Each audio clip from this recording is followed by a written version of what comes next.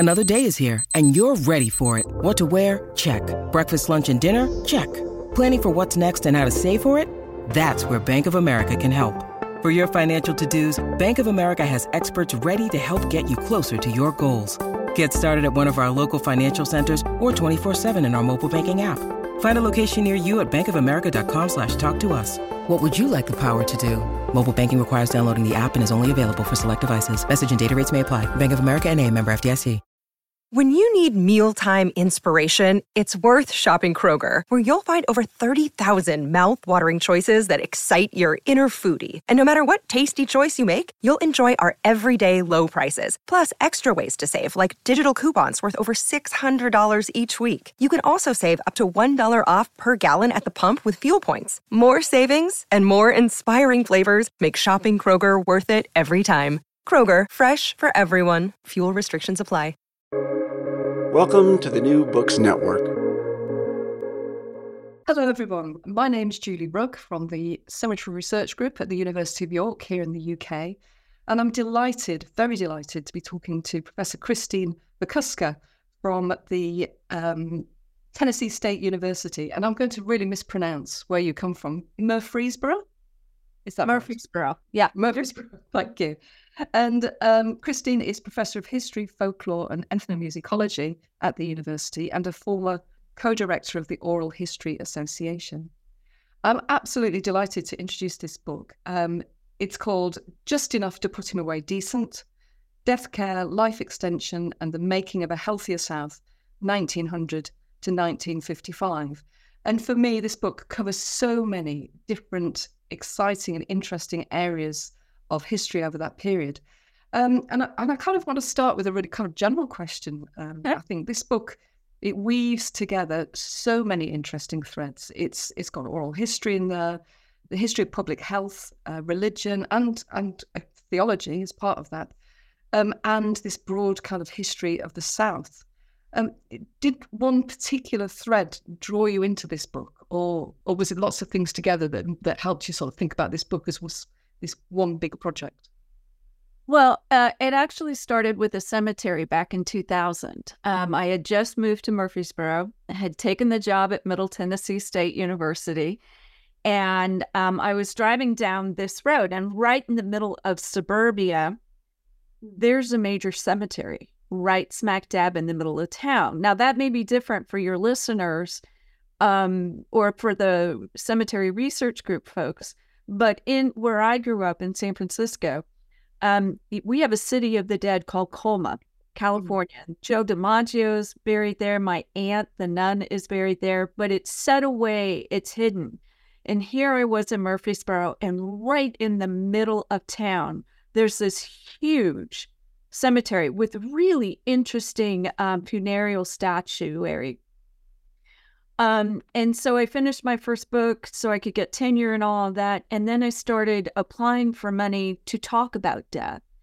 And I very surprised on where it led me, because it wasn't necessarily about the end, but the road to the end. Meaning, just because that cemetery existed didn't mean, at least in the 20th century, that you should be in it sooner rather than later. And what I found was that the South was a place particularly associated within American consciousness nationally as a place that was quite deadly. And at a time where there was no way to know that, I can't tell you if that's true or not. What I can tell you is that perception became at least the initial impetus for folks to begin to say, when do we die? How should we die? And who cares for us at death? So it's really, I think that the thing about the book that's so fascinating is it's kind of drawing together, and this doesn't happen very often, this history of health and life extension is a really interesting way you put it, and this history of death and this tension that sits within the life insurance people, that actually we want you to live as long as possible because it's not profitable for you to die early. Yeah. So it's not just the insurance. So insurance agents and burial societies were really dominant in the South, particularly amongst Black communities. The Black burial societies go back to the enslaved eras. I found one in 1743 in Charleston, South Carolina.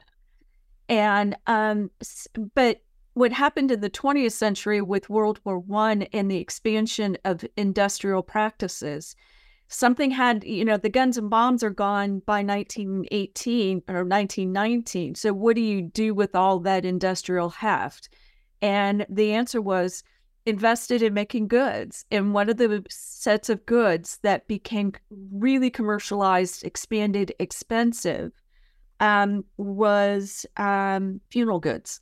And so one of my favorite parts of the book is talking about the ladies in Memphis, the Black women who were working class, who went to work every day wearing what their employers required them, usually a gray or black outfit. And here they are buying themselves purple coffins. And that's remarkable. Yeah. Yeah. And as you know, in Protestant theology, purple is the color of royalty. And I imagine these ladies going to work and imagining that moment where they get to be laid out in that purple coffin. But this stuff was expensive. So it's not only the coffin, it's the dress and the hearse ride in the Cadillac hearse. In an era of racial segregation on cable cars and stuff, there you are in a Cadillac and your family's there. And Southern thinking in the 20th century, and I would argue a little bit now, people didn't think they went to heaven until they were actually on the ground. Right. So these ladies thought they would be at their funerals and see themselves with love. The thing was, though, many of they would first of all pay the burial man or the insurance man first before eating. And they wouldn't have one or two policies. There's a Black Charleston funeral home that had a book set aside for just to list the number of policies, and you were averaging 4, 5, 6, 8 in some cases. And so the burial societies, not as much. They're more about ritual. But the insurance companies, whether it was a white insurance company or a Black one, said, hey, the longer these folks live, these coffins are paid for. But I also think there were shifts in theology that are especially apparent with the Southern Baptist Convention, which is the Southern Baptist organizing body. The South didn't have very many hospitals or very much medical care at all. And when I moved, and it was the churches that ended up paying for the first really big hospitals in the South. So when I moved to Nashville, Baptist Hospital and Methodist Hospital were downtown. And so I went to the Southern Baptist Convention archives, which are in Nashville. And there's all this literature in their annual convention reports saying, this is the hospital that we funded in this state. This is the hospital that we funded in this state. We're going to set aside special deacons, a deaconess ship for women to go and minister to these people, because the longer somebody lived, the longer you had to get them to accept Jesus. And if you accepted Jesus, you would get, as according to John 14:2 in the King James Bible, which is the standard for the air. In my house, there are many mansions. I'm probably going to that. You don't get to go to the house with your family reunion until you've accepted Jesus. And so by building these hospital rooms, letting people live longer, ministering to them, this was seen as necessary to evangelical Christianity in the 20th century. This is really interesting, isn't it? Because I'm thinking about the UK and thinking about where this connection in terms of health and spiritual wealth, how they connect, simply doesn't happen in the UK. We don't make that connection. And it's interesting it happens in the US. And one of the things, I was talking to somebody about it this morning, I was thinking, the size of congregations that we're talking about, the congregation sizes allow for the accrual of that much wealth to be able to fund the opening of a hospital. To an extent, a good Baptist And I'm coming from an Episcopal, as your listeners would know, Anglican belief. So our belief system is a little different. But in the Baptist faith, tithing, and Methodist too, tithing is crucial. Right. But they redefined what that tithe did. So there's a financial basis that is pretty solid for a lot of these hospitals. That doesn't get recognized, and the cost of running these hospitals does not get recognized until after World War II, when the federal government passed some bills, Hill-Burton Act, in I think 1955, that said, we'll give you money to build these hospitals, but you got to take care of some folks who are lower income. There's a massive expansion in hospitals because of that. Right. But by that time, according to Americans, and the shift came in the 1930s, it had become a right of citizenship, American citizenship, to live a relatively long and healthy life. This is the Social Security Act of 1935, 101 here. And so this sense that there should be others besides the Baptist and the Methodist, or the insurance companies, or the burial societies, which built their own hospitals, that the federal government saw this as a right of citizenship for being an American. Oh, it's kind of fascinating to think about. But you're covering such a lot of literal space in terms of the states you're covering, and also a remarkable number of people. The oral history element of it, I really liked, because often death scholars, I'm quite like, for my own sort of historical sort of understanding, is to delve into what's ordinary, not what's atypical and different, but to thinking, what is the ordinary experience? What is, somebody like me 100 years ago, what are they thinking about the world? How they see the world? And that you seem to have tapped into an extraordinary wealth of oral histories. How did that come about? Is this information so routinely available to you? I know that you're, attached to the Oral History Association. Yeah. Well, this idea of ordinariness, that's the title 101. I was going through some oral interviews that I'll tell you about in just a second. And this one woman from 1939 said, well, her husband was one of the first aviators in the Savannah, Georgia area.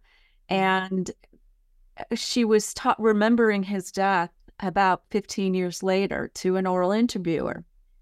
And she said, he left 2 burial policies that were just enough to put him away decent. And that vernacular, that ordinariness, to put somebody away decent, that's the ordinary. It's not the beautiful second line in the New Orleans funeral procession, or it's the ladies dressing up in black and then gray in antebellum South. So the ordinariness is essential, I think, because, and to find that ordinariness, one way was with oral histories. Now, there's a lot of documents, death scholars, at least the way I do it, well, and the way you do it too, with the cemetery projects. We have more than enough documents, right? Well, I don't know, actually. I think we've had a very, in the UK, there's been a tendency to see the 20th century as a place where death wasn't talked about. And this is a very common misconception, and because which means a lot of scholars haven't gone looking for it. And I know that this is a history that's yet to be written. This is a huge history that we've not written yet. And I think people's day-to-day experience will encompass mortality, and they will be talking about it with each other. But so I find it frustrating, but also I'm delighted that you've demonstrated that you can draw all of these things into a history of mortality very easily. Yeah, it just takes a long time. So let me tell you about these oral histories. Certainly, I did a bunch on my own, and I did a bunch with some. I have some National Institutes of Health money to do some research projects, and it funded an oral history project with the National Funeral Directors and Morticians Association, which is the historically Black Funeral Directors Society. wonderful people to talk to, very helpful. But I wanted to know about everyday people, not people who were in the business. And back in the 1930s, during the New Deal and the Great Depression, the same processes and the governmental practices that passed the Social Security Act of 1935 also said between 1936 and 1940, let's go do oral interviews. They're called life histories, and they come out of the Works Progress Administration. Any of your listeners can Google WPA Life Histories, and the Library of Congress website will come up. So these are accessible to anybody. And what I did is there are thousands of them, because these folks went from state to state to state, not every state, but, limiting my view to the South. There were hundreds of people talking about death and talking about health. And the thing that's interesting about these life histories, it's part of the Federal Writers Project, which is a subset of the WPA. And the WPA was redefining American democracy. It wasn't about businessmen or great politicians. We would get back to an equitable economic system if we invested, Americans said at the time, in the common man, and we would say common man and woman. And the common man and woman had stories to tell. And so that was the impetus for these oral histories. So this vernacular about just enough to put them away decent comes from those oral histories. And because, lots of different interviewers would find people. It kept writers in business so they wouldn't starve, like Margaret Walker, who wrote the book Jubilee, or Ralph Ellison, or Anza Yezierska. And you can see those. They list the authors out. And so what it allows you to do, because they're not remembering 1936, they go all the way back to the 1850s. Right. This is also, as an aside, this is also where the enslaved narrative come from. Yeah. This same project. But what I was able to do with these oral histories is begin in rural areas and see the deaf practices as so much a part of the everyday lives that it was hard to tease them out. Right. Because it was so routine. These, and I would say that death isn't not talked about, but it's talked about as a special case. And what I had to do is look for the ways that it transformed, not to something everybody talked about, but to something nobody talked about, but the ways it was part and common to being special and unique. And just as an aside, Southerners talk about the dead all the time. The dead don't die here. They put a chair out and tell them to come and sit down, and the dead are still there.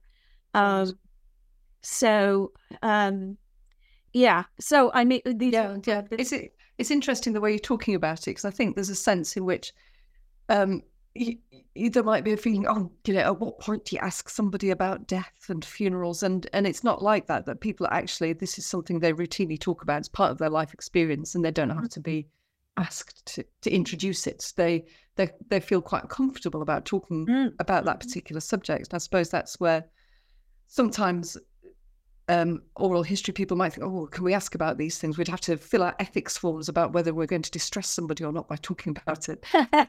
We create little boundaries about things that we think we shouldn't talk about. And I think sometimes people are actually quite willing to talk about things, given a very open sort of field to sort of think about.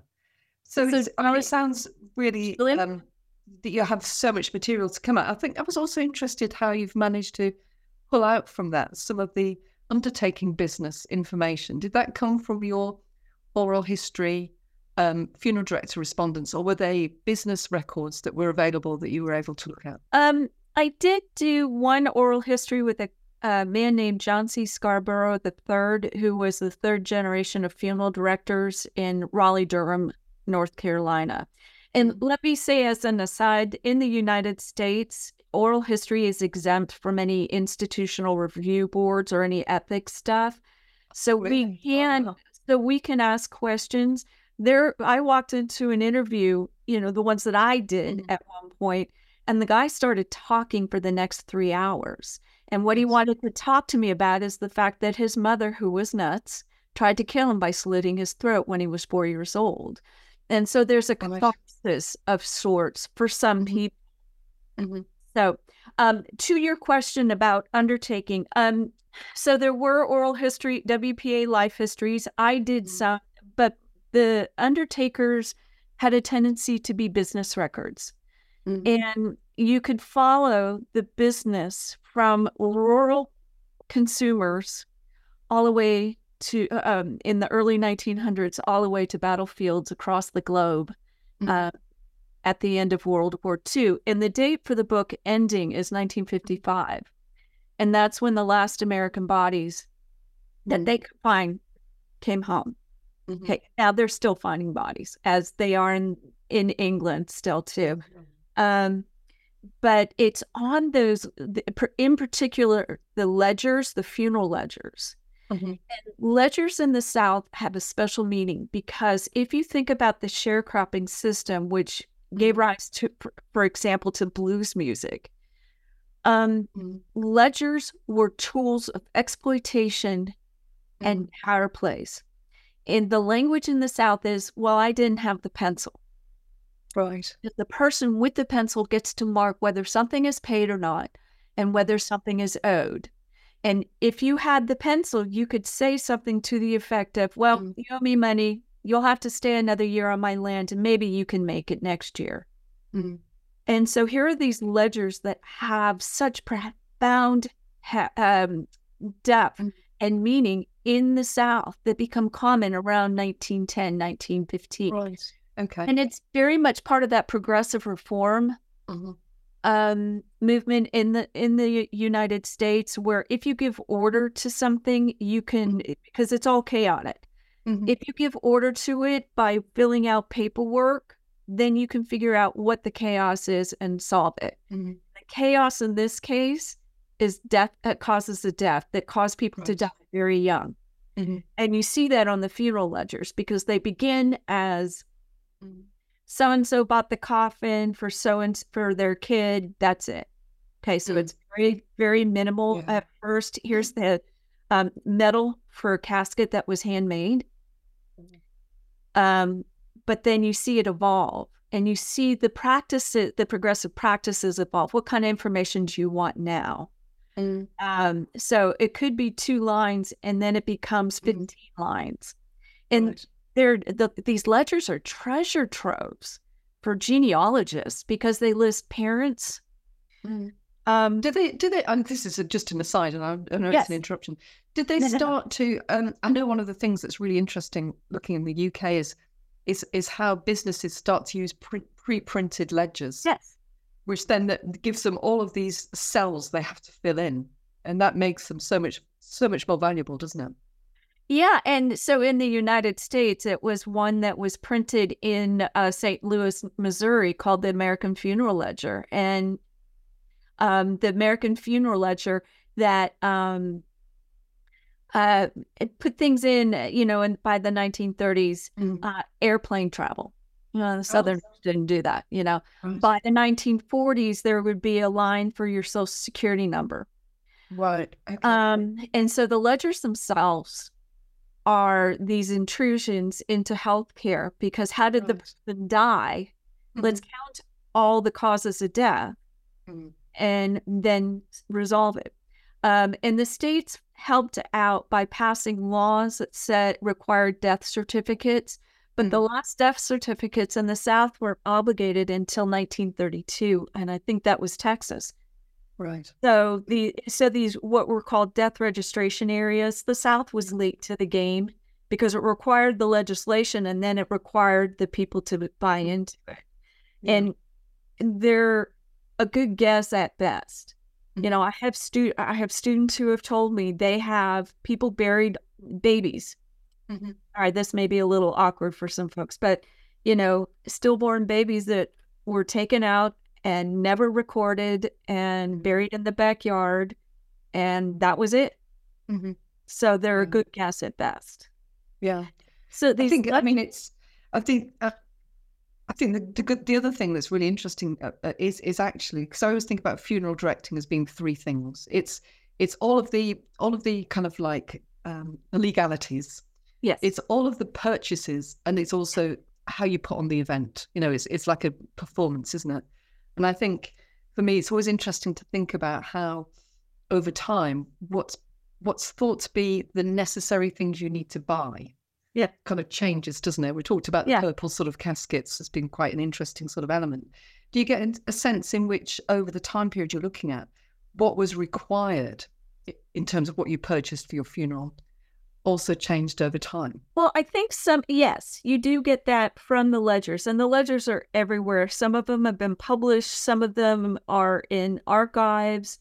They're just a remarkable, there's so many of them. Again, if you want to know who your family reunion is, then you do your genealogy, and the funeral ledgers help you write that genealogy. Right. Okay. What is necessary at first is somebody else to provide handcrafted goods, because the funeral bodies, the coffins were handmade, and but by the late 1890s, early 1900s, you start to see nameplates. So let me tell your audience something about cemeteries in the South, that each family had its own cemetery, sometimes on its land. And this family cemetery was typically within view of the front porch. And so where I grew up in San Mateo County, California, we had one place with a bunch of cemeteries in it. But in the county I live in now, Rutherford County, Tennessee, there are more than 600 cemeteries in this county. Right. Because each family had its own funeral, its own cemetery. And it was purposeful after the Civil War, well, before the Civil War too, but after the Civil War, when houses blew down in a tornado, when land, because of all the economic depression of, you have human beings that you purchased as commodities, and the commodities leave. How do you make a claim to the land as being yours? You bury a body on it. And the body was supposed to decompose and mix the family's body with the land and make it intrinsically theirs. Okay. What's interesting is so there were no cemetery stones, very few cemetery stones, except for the wealthiest people. And instead, memory and do you have peonies in York? It's a kind of flower. A flower, yeah. Flowering bush, or cedar trees here in Rutherford County. We have a lot of cedar. You would plant them on the grave, and it was the plants that marked the bodies, which was problematic later on. But but it was expensive. It was time intensive, and bodies were buried without being embalmed. And so people from rural areas started going to the cities, and you see them buying first a nameplate made of metal, which is going to last in the dirt, and the casket handles. And then they buy the casket. And then all of a sudden, they're buying more things. And they're political choices. Again, we go back to the hearse ride to the cemetery, where a group of people were told they had to sit in the back of the bus or the cable car or whatever. Here they are in a Cadillac hearse with the top down, if it wasn't raining, so people would see them in this elegance. And so these funeral purchases are just phenomenal because of that. And you see, I mean, it's interesting because I think you were talking about flowers as well, and people photographing the flower displays being really quite elaborate. I mean, did the floral industry, did it really respond to that demand? Was it a very specific kind of business that then grew in response to that demand? So yes and no. Yes, and that, if you look at old maps of Murfreesboro, and there with relatively small area, there are 3 florists with their own greenhouses. Right. But in the South, as a friend of mine said to me once, the backbone of white Southern femininity in the South is the garden club. Oh, right. And so if you were a fine Southern woman, black or white, you had a garden and you had flowers. And so one of the things that you see in the condolence literature or the cards that were saved, because people would present a card when they came in to express grief, it would write down the flowers that were left. And you could tell the time of the year, if it's June, they're going to be gladiolas. Right. Never carnations. So the press, bless their heart, the first cover came with a carnation on it. Oh, right. And another friend of mine said, oh, no. And so it's a candy. Oh, tell me why? Why about? Because it's considered kind of garish. Oh, really? Right. Yeah. So I like carnations personally, but in the South you don't do that. And so we had a conversation about let's do another kind of flower. Right. Yeah, a friend of mine who's in her 50s, she's got a long time yet. She said, I've already told my florist, no carnations. Right. Okay. Well, we have a similar thing with lilies, which is sort of like, so people say, lily's funeral flower. We don't want any lilies. Yes. It's sort of like, yes. It's a similar kind of thing.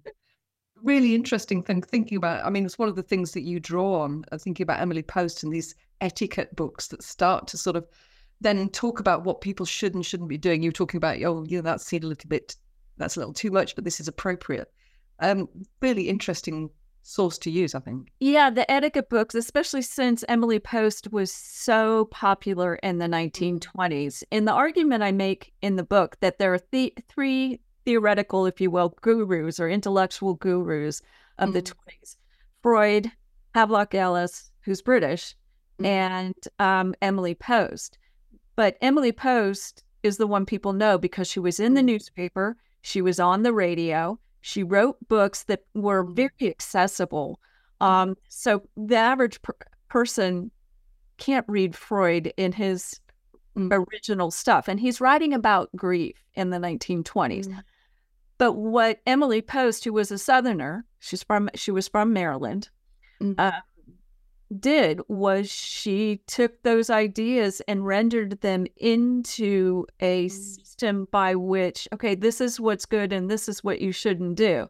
Now, some of the Southern, there's a lot about calm demeanor. They're very worried about melancholy, which is a Freudian term. That too much emotion, too much grief, too much crying, that's really bad, and you have to avoid that. So let's put in some practices to make sure people don't venture down that end, except it's the South. And so what's the really nifty, just a really remarkable document, you just go in and start Googling terms about death, condolence, all of this. And at the University of South Carolina, there was a 2-volume diary journal, if you will, by a woman named Nell Mellenchamp. And Nell's sister, Amelia, died in 1925 of breast cancer. And Nell kept a grief journal about her for the next 17 years. And it's 2 volumes. And it's just, it's a pure example of melancholy because she writes every day. She pastes in cards and notes, letters, and this poor woman needed some psychotherapy and some zoology. She absolutely clings to her grief, doesn't she? Yes, really becomes part of her identity. Yeah, to a point where her Episcopal bishop says, "Why don't you go try get some sleep?" And that letter is posted into the journal and stuff too. So the ritual isn't perfect by any means, and this is a family, very elite white family in Columbia, South Carolina. Lots of, the funeral was at home still, embalmed and all of that. And it just, it's a document with a lot of shame and a lot of grief in it.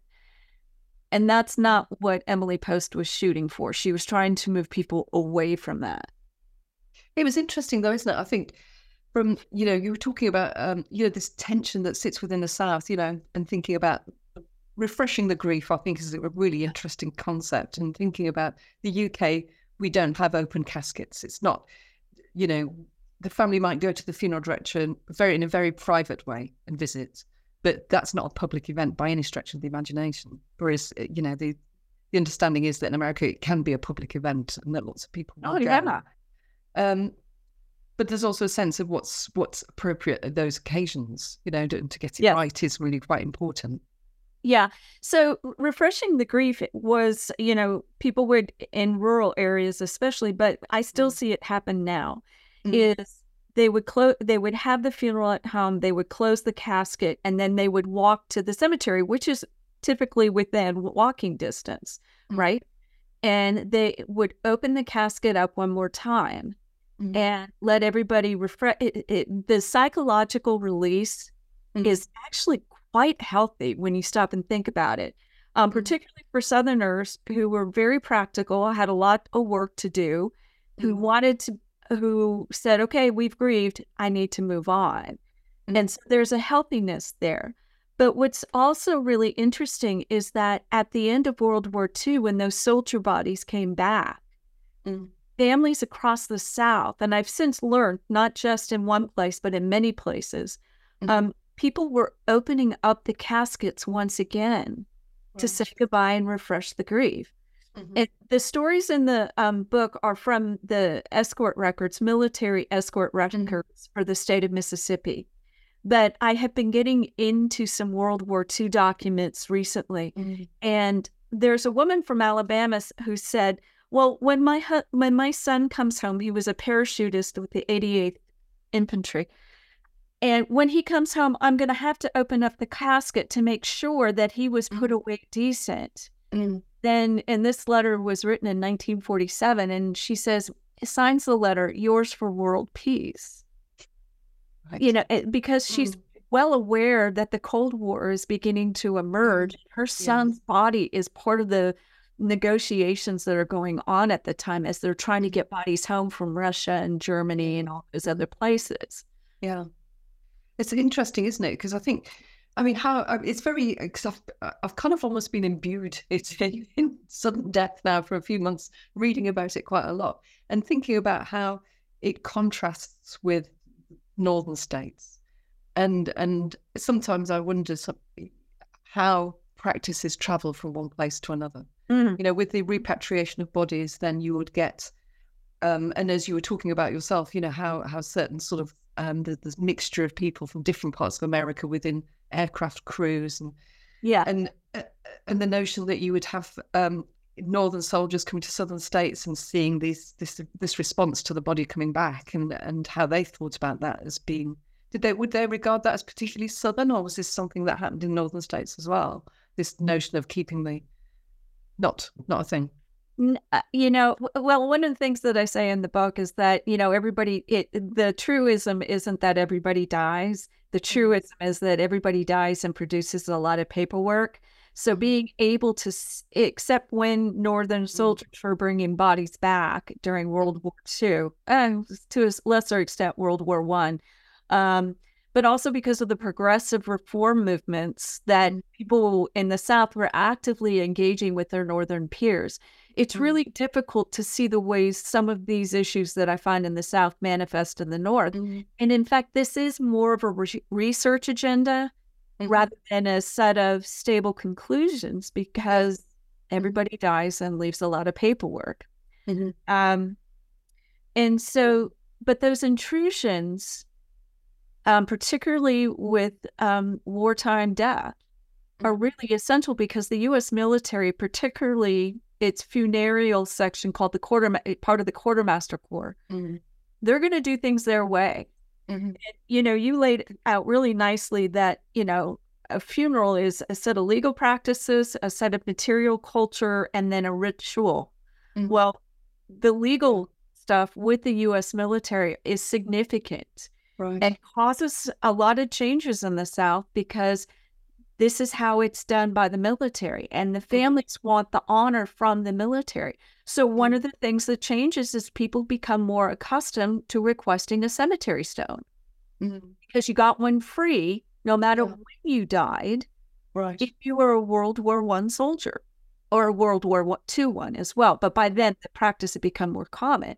And so it's common in the South, and I'm sure in the North too, to see a family chosen stone now. But there's also the World War II stone or World War I stone on the same plot because they want both. Yeah. And I think in the UK, it's interesting to see how the kind of the war grave aesthetic creates a really strong appetite for almost a democracy in death, that everybody should have a stone. Yes. Why should everybody? Why should we? There was a sort of a sense in which the Victorian sort of obsession with status was no longer a modern thing. We're moving on now, and that everybody should have a stone. And okay, they're modest, but everybody has one.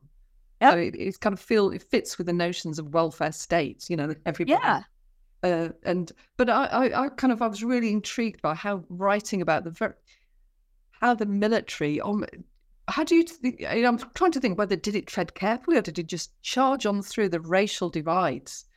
Saying the sensitivities that sat around the desire to have segregated responses, and the notion that actually in the war cemeteries that were being created by the US military, that segregation was simply not visible.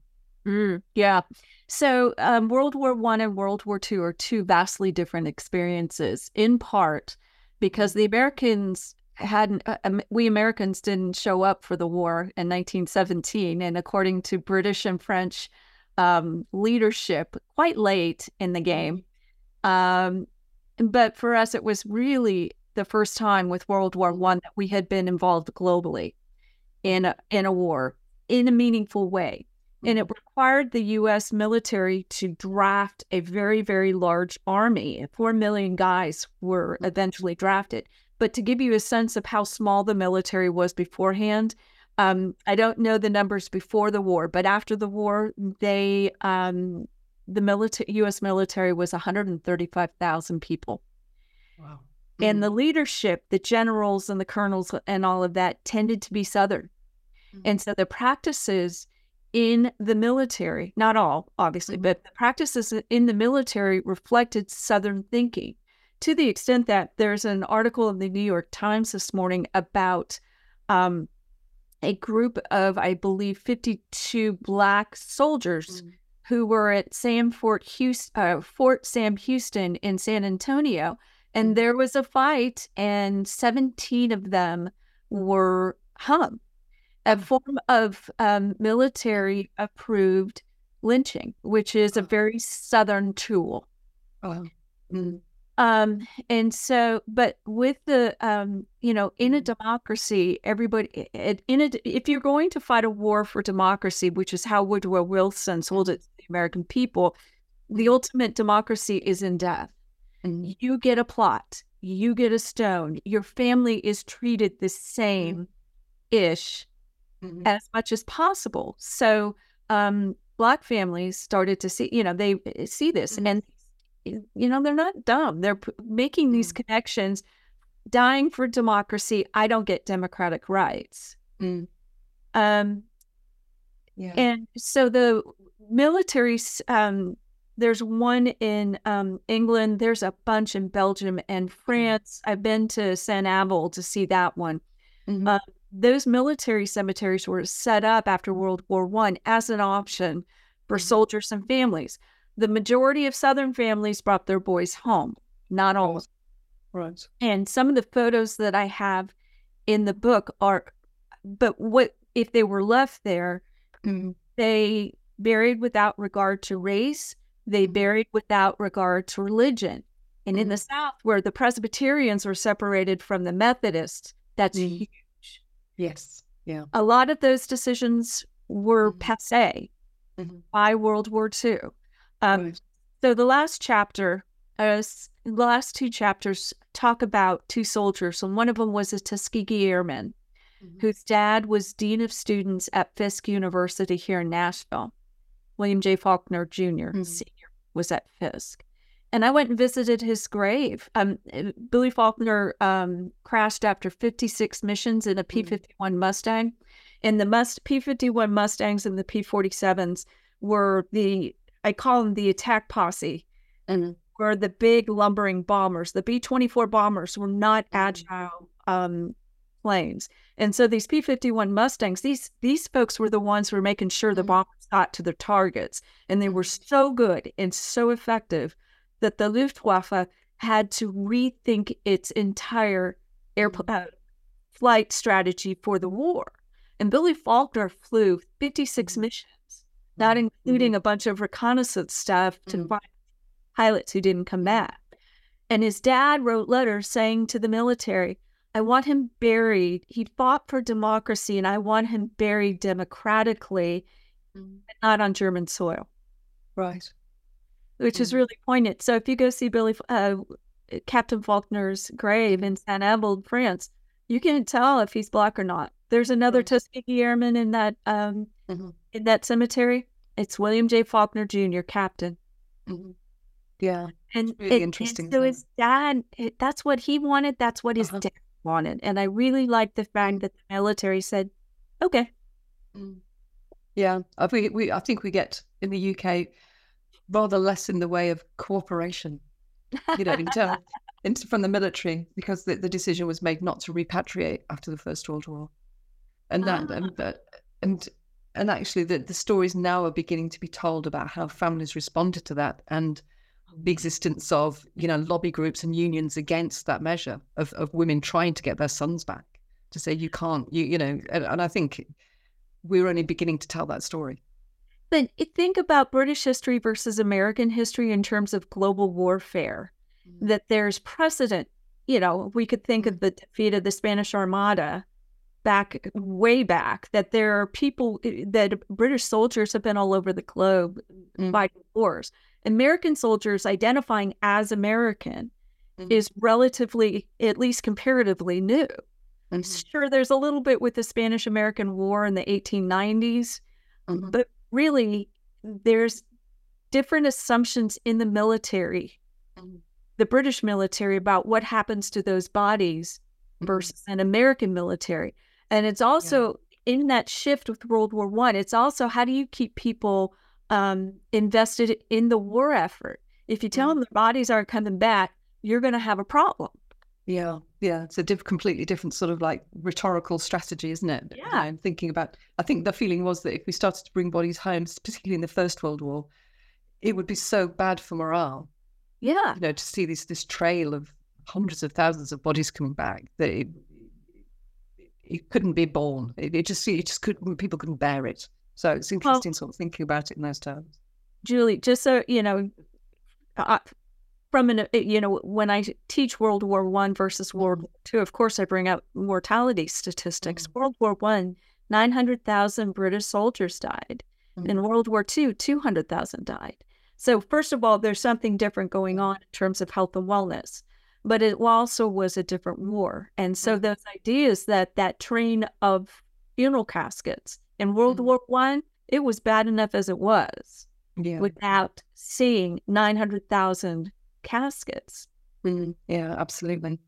I think, can we just, we're kind of running out of time, but I just want one tiny little more comment from you about the Spanish flu. So what's absolutely fabulous about your book, what I really like about it, because it integrates a history of the Spanish flu with this general, and I think this epidemic, this massively, the epidemic is really only we're just beginning to recognize it as this point in history. And you kind of integrate it into an understanding of what happens after the war. Do you think then, I mean, it's a strange question to ask, do you think we've underestimated, or do we overestimate the impact of the flu when we're thinking about the history of death? Do you think actually, once the flu had happened, things just went back to normal? Or do you think it had a longer term impact than that? Okay, so from an American perspective, and understand, I get that this was a global phenomena, that in best guesstimate terms, 60 million people died. In the United States, best guesstimate, 600,000 people died. The way the literature reads, at least for historians of disease, not death, disease, is that World War I caused the Spanish flu. Right. In that, and again, this is an American-centric story here, and I believe that it actually is bigger. Okay. But the way it reads in the literature right now, that it started at Fort Riley, Kansas, a military training depot in spring of 1918. It went overseas during the summer of 1918 with those soldiers and underwent some sort of evolutionary term. It migrated, and that's the deadly second wave. It migrated back to Fort Devens near Boston, Massachusetts in September 1918. And it's the very processes of war that makes everybody get Spanish flu. And the Spanish, and not just in terms of how the bug evolved. And again, this is huge guesstimation here, but also how it was passed along, because it didn't separate troops away from everyday public in military parades. They had huge military parades, super spreader events. They put the soldiers on trains amidst civilian populations. And so it's the very processes of the war that make the flu possible. I think you're entirely correct that the 1920s were about the flu, about, there's at least in the United States, there's a certain nihilism, we're going to die tomorrow, so let's go party. So the flappers, because the thing about the flu is that it has a different mortality curve. The flu usually is a U curve, so babies and elderly, but this one had a W curve, babies, elderly, people 18 to 35, which is prime soldier material. These are young people who the life extension folks are saying, no, you're going to live to be an older person, and they're dying like flies. So that sense of demoralization, not just amongst the progressives, but because dying to them was a loss of sorts, not just a loss, but they lost. It's like a game. It was a game that they lost. But people who were 18 to 35 and saw all their friends and sisters and brothers and age years die. It's there. Finding that, again, it's so much a part of everyday life that it's hard to tease that out. It's when you get to the ritual that it becomes more obvious. But what's the ritual in this case? It's all been so fascinating, and I'm sure we could talk for a lot longer. It's been very so interesting to talk through some of these themes with you, and I'm just saying, I'm so delighted by your book. I'm delighted by the way it draws together these very common narratives, the way it talks about theology, and the way it builds health into the narrative of death, and the way it talks about these very specific rituals and customs and how they change over this period. And I just urge everybody to read it. I think that's how you kind of want to end. Thank you very much. I appreciate the opportunity. Thanks ever so much for speaking to me. Thank you. Okay. All right.